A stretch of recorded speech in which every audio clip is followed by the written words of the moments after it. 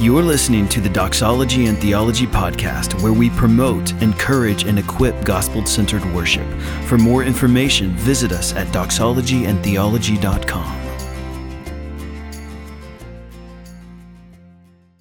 Let's read together. If you'll turn to 1 Timothy 4, we'll try to do this in 15 minutes. We have this little block, 1 Timothy 4. I'm going to read this. If you'll read along with me when you get there. We are talking about the labor of teaching through song.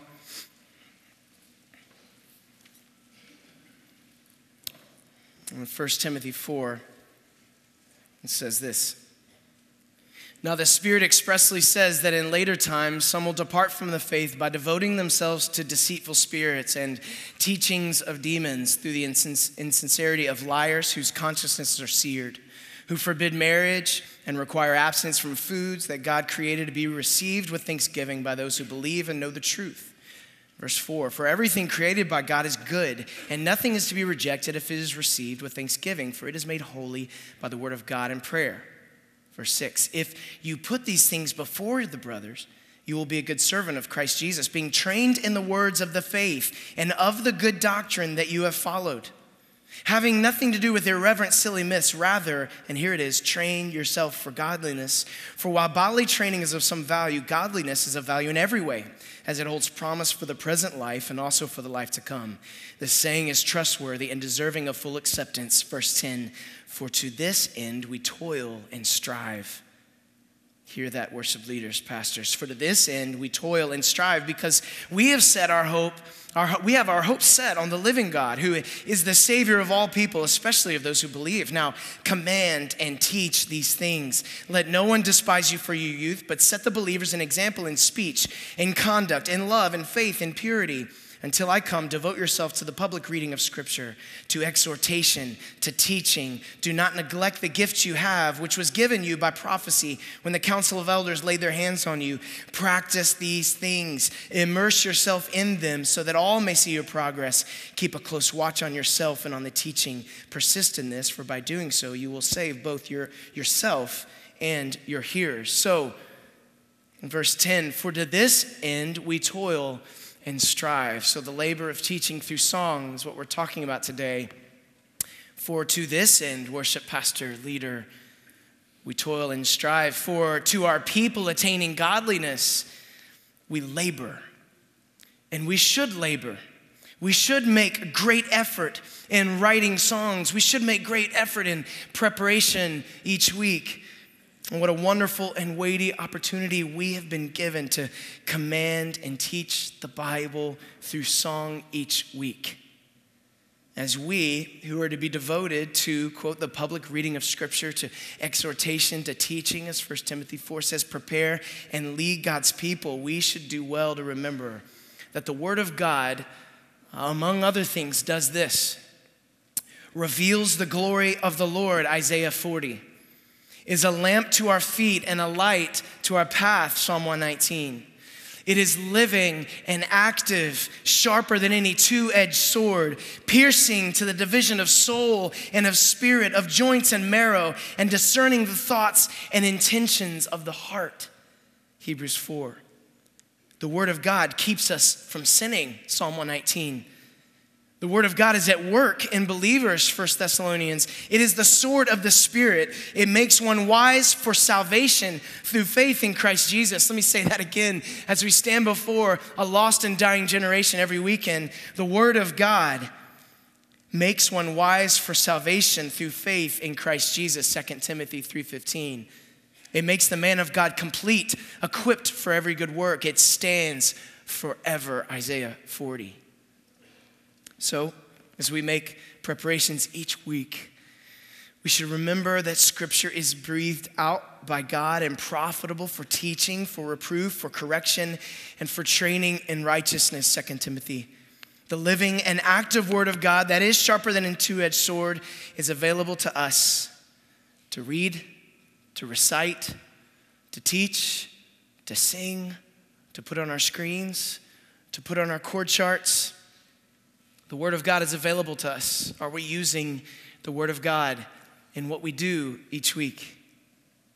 Now, before we begin talking about the labor of teaching through song, before we go any further, we need to answer the what and why of worship, and this will be the foundation that we'll build upon. So what is worship? This is my definition of worship. It's not my definition. It's probably Bob Coughlin's definition or Harold Best's or John Piper's. Probably a good thievery of all three of those people combined. I've put together this definition over the years, and this is what I have. Worship is our response in spirit and truth, both personal and corporate, to God for who he is and what he has done, expressed in obedience and adoration to God the Father through Jesus Christ in the Holy Spirit. What is your definition of worship? As you stand, and again, worship, we heard this earlier, we heard this yesterday, we know that worship is way more than just singing songs, but for this session, what we're talking about is the labor of teaching through song. What is your definition? As you stand on stage, what is your goal? What is your vision? What do you believe that you are doing? Are you merely entertaining? Absolutely not. Way more than that. So singing the word is what we're talking about. The Lord has commanded us to sing, and he models it. Ephesians 5, Colossians 3, Revelations 5, 15. So why labor to teach through song? What is our vision? When we walk on stage each week, what are we doing?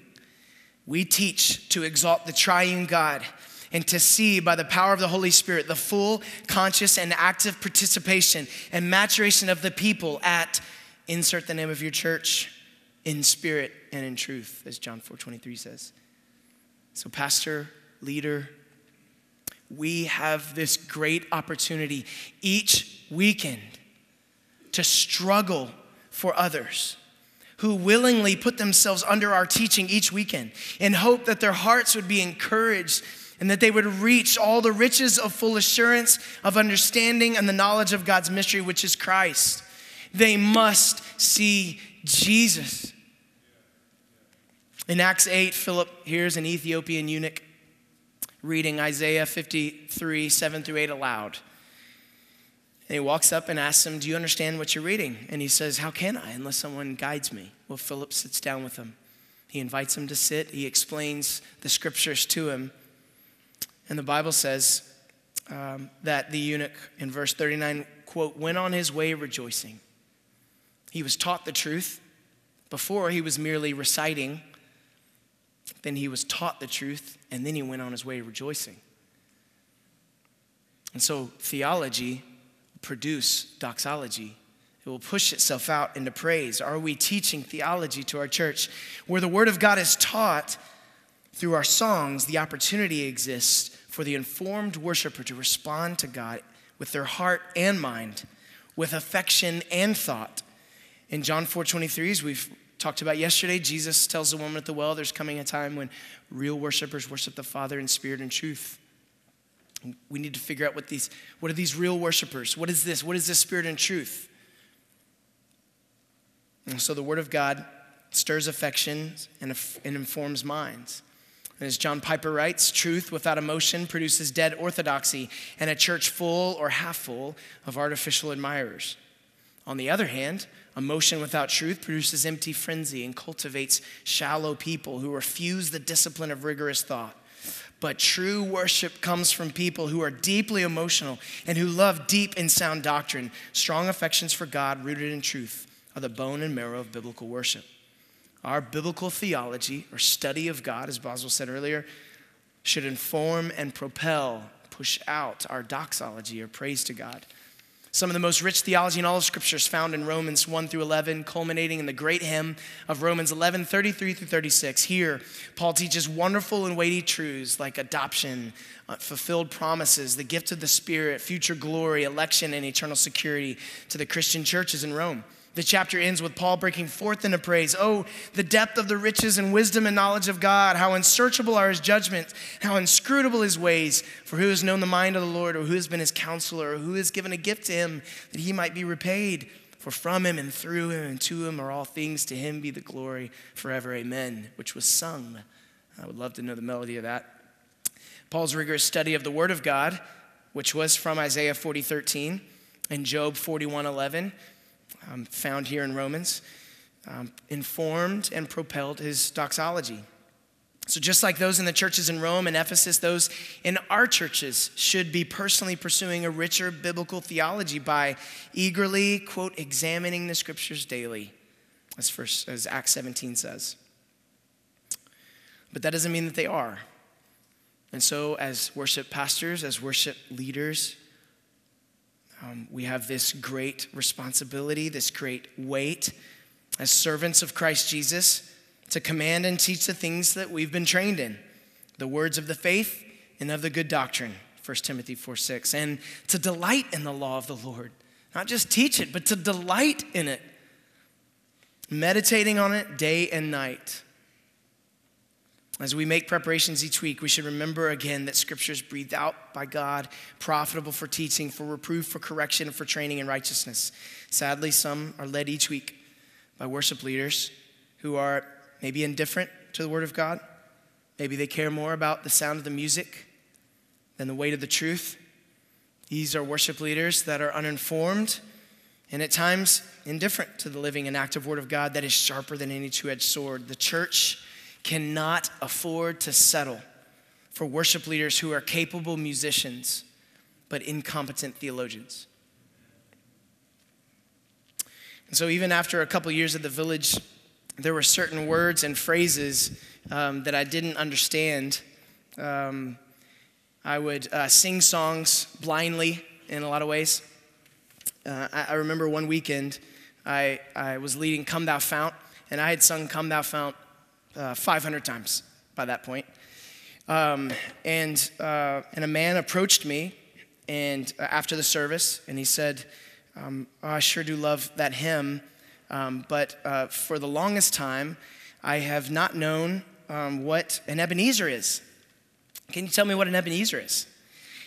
And as a godly and informed worship pastor at my church, I immediately thought of a crotchety old man named Ebenezer. And for some reason, I had no clue what an Ebenezer was, though I had sung it and I had pleaded with our people to get it for so long. Here I raise my Ebenezer, here by thy great help I'm come.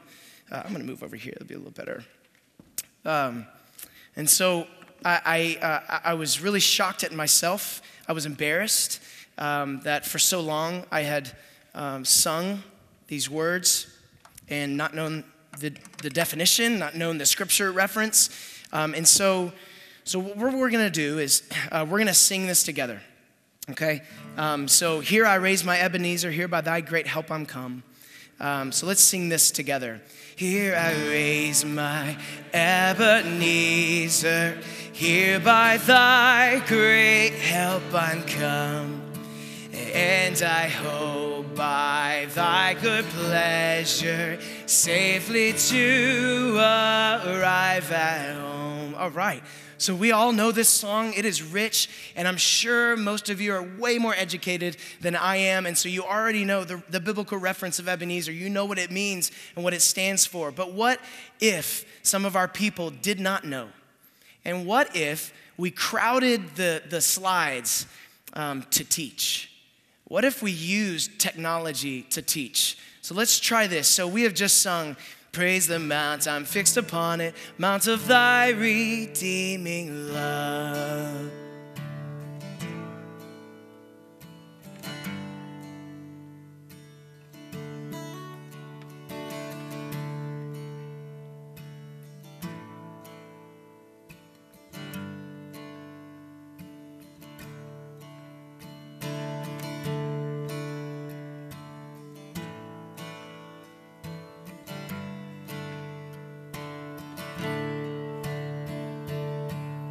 Yeah, so now, how about this? Here I raise my Ebenezer, stone of help, here by thy great help I'm come. You will come, O God, and I hope by thy good pleasure safely to arrive at home.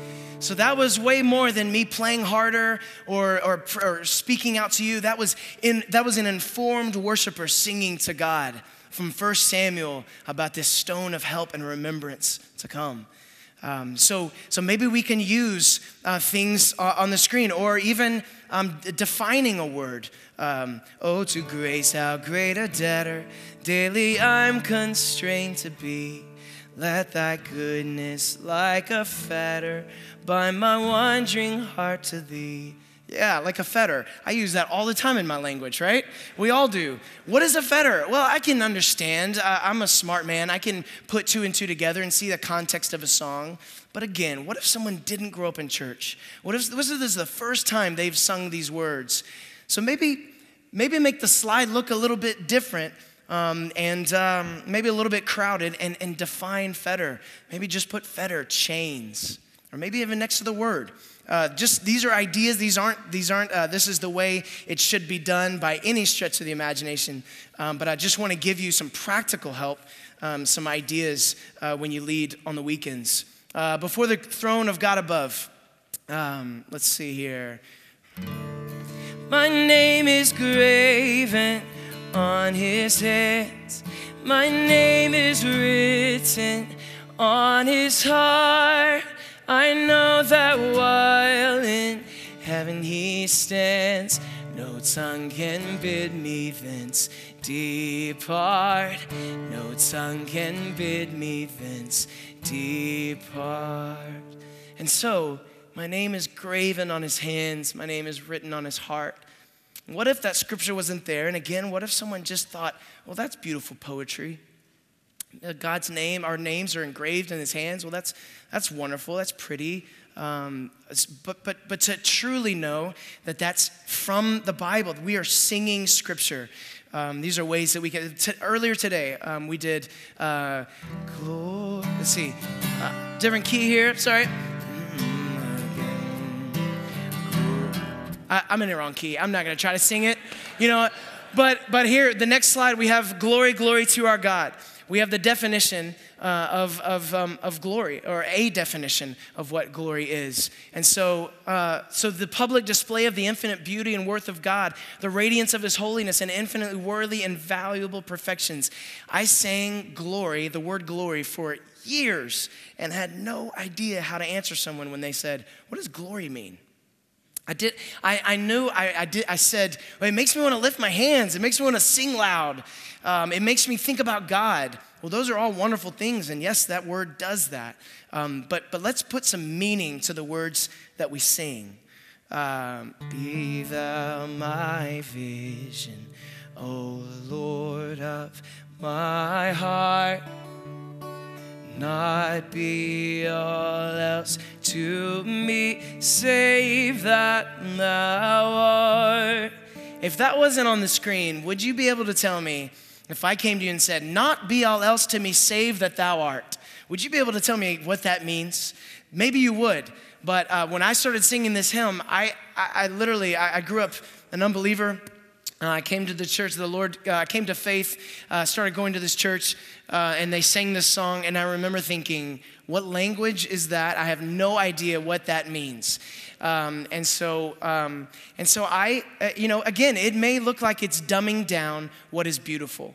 Not be all else to me, save that thou art. That is beautiful language. But more than beauty and more than poetry, I want my people, the people that God has put under my care to shepherd and to love for the time that I have. I want them to understand what they're singing. And so may everything else except what you are be nothing to me, not be all else to me, save that thou art. There's another little song that we've done before. In Christ alone, who took on flesh, fullness of God in helpless babe. Let's see, we are in verse 4. No guilt in life, no fear in death. This is the power of Christ in me. I'm real nervous right now because the writer is sitting right over there. And so I definitely don't want to mess up what he has written. But what if our people truly understood and believed there is no guilt in life. There is no fear in death. This is the power of Christ in me. If we confess our sins, he's faithful and just to forgive us our sins and to cleanse us from all unrighteousness. Maybe last night I went to a strip club. Maybe last night or this morning I had thoughts that were irreverent. Maybe I stand here prideful today in church as this guy is singing over me, this girl is singing over me, and I'm just wrecked. And I'm singing no guilt in life, no fear. Of course I feel guilt. I've messed up. I've sinned. I haven't been faithful to God.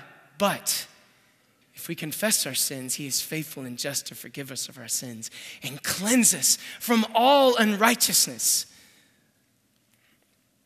No power of hell, no scheme of man can ever pluck me from his hand. But the power of hell has taken me today as I stand here in church. And I feel like he doesn't love me. He doesn't want me back. And so maybe, worship pastor, minister, maybe you don't use the screen, and maybe you go from nonverbal to verbal as Bob has led us in today, leading us apart from the lyric into truth. So there was this man that ran away from home, and he sinned greatly. He spent all of his father's money, and he had no other choice but to come home and work for his father and to be a slave. And so he expected nothing more. And the power of hell that he has experienced and the hell that he has chosen and lived in, he expected nothing less than his father to put him to work and to make him a slave. The father sees him from afar and runs out to meet him and throws his arms of compassion around him and says, "My son has been found. He was lost and he's been found. Now let's throw a huge party." So church, you have to get this. His love, we can't even comprehend it. It's deep and wide and it's steadfast. And it's not controlled or affected by what you do with your choices that you make. He sees Jesus when he sees you. Well, let's sing that again, right? So this is no power of hell. No scheme of man could ever pluck me from his hand. Another example of just the verbal, the Hillsong, I'll stand with arms high and heart abandoned. If you lead this song or something like this song, there's always this guilt in me when I'm being led. I was like, well, I gotta raise my hands. I guess it's requiring me to raise my hands. And so what I've done is, and use this example, in other physical expressions or forms, however you hear this to use, think of it in all different ways. But in this regard, I stop right before we sing this bridge, and the band keeps playing. I say, so we're about to say, so I'll stand. Now, some of you haven't raised your hands ever in church.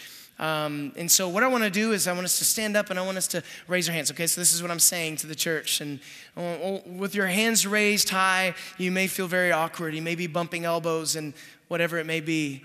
So this may be awkward for some of you. Now, close your eyes, and with your hands raised, I want you to imagine that day when we're standing before God our Father, enthroned on high, and Jesus Christ is at his right side. And the Holy Spirit is among us, and those cool creatures from Revelation are flying around the throne, and they're singing and we're singing, "Holy, holy, holy is the Lord God Almighty, who was and is to come." Now, how awkward is it with your hands raised now? Well, that will be one day. We'll raise our hands and we'll sing and we'll bow low, and there'll be every physical expression that's been commanded in the scriptures. There will be that day, but God is here among us. You are the temple of the Lord. He is living in you. He is with us today. And so let's raise our hands. Let's emote. Let us physically express where the Bible commands in sitting, even 2 Samuel 7, in singing and standing and shouting and praying, dancing, do it in the back, and clapping, laying prostrate, lifting hands, bowing low. And so I'm sure I've gone over time, but I want to exhort you to take these things, these pieces of paper, or if you have an iPad or whatever it may be that you use to prepare each week and that you lead from, fill that thing with Scripture.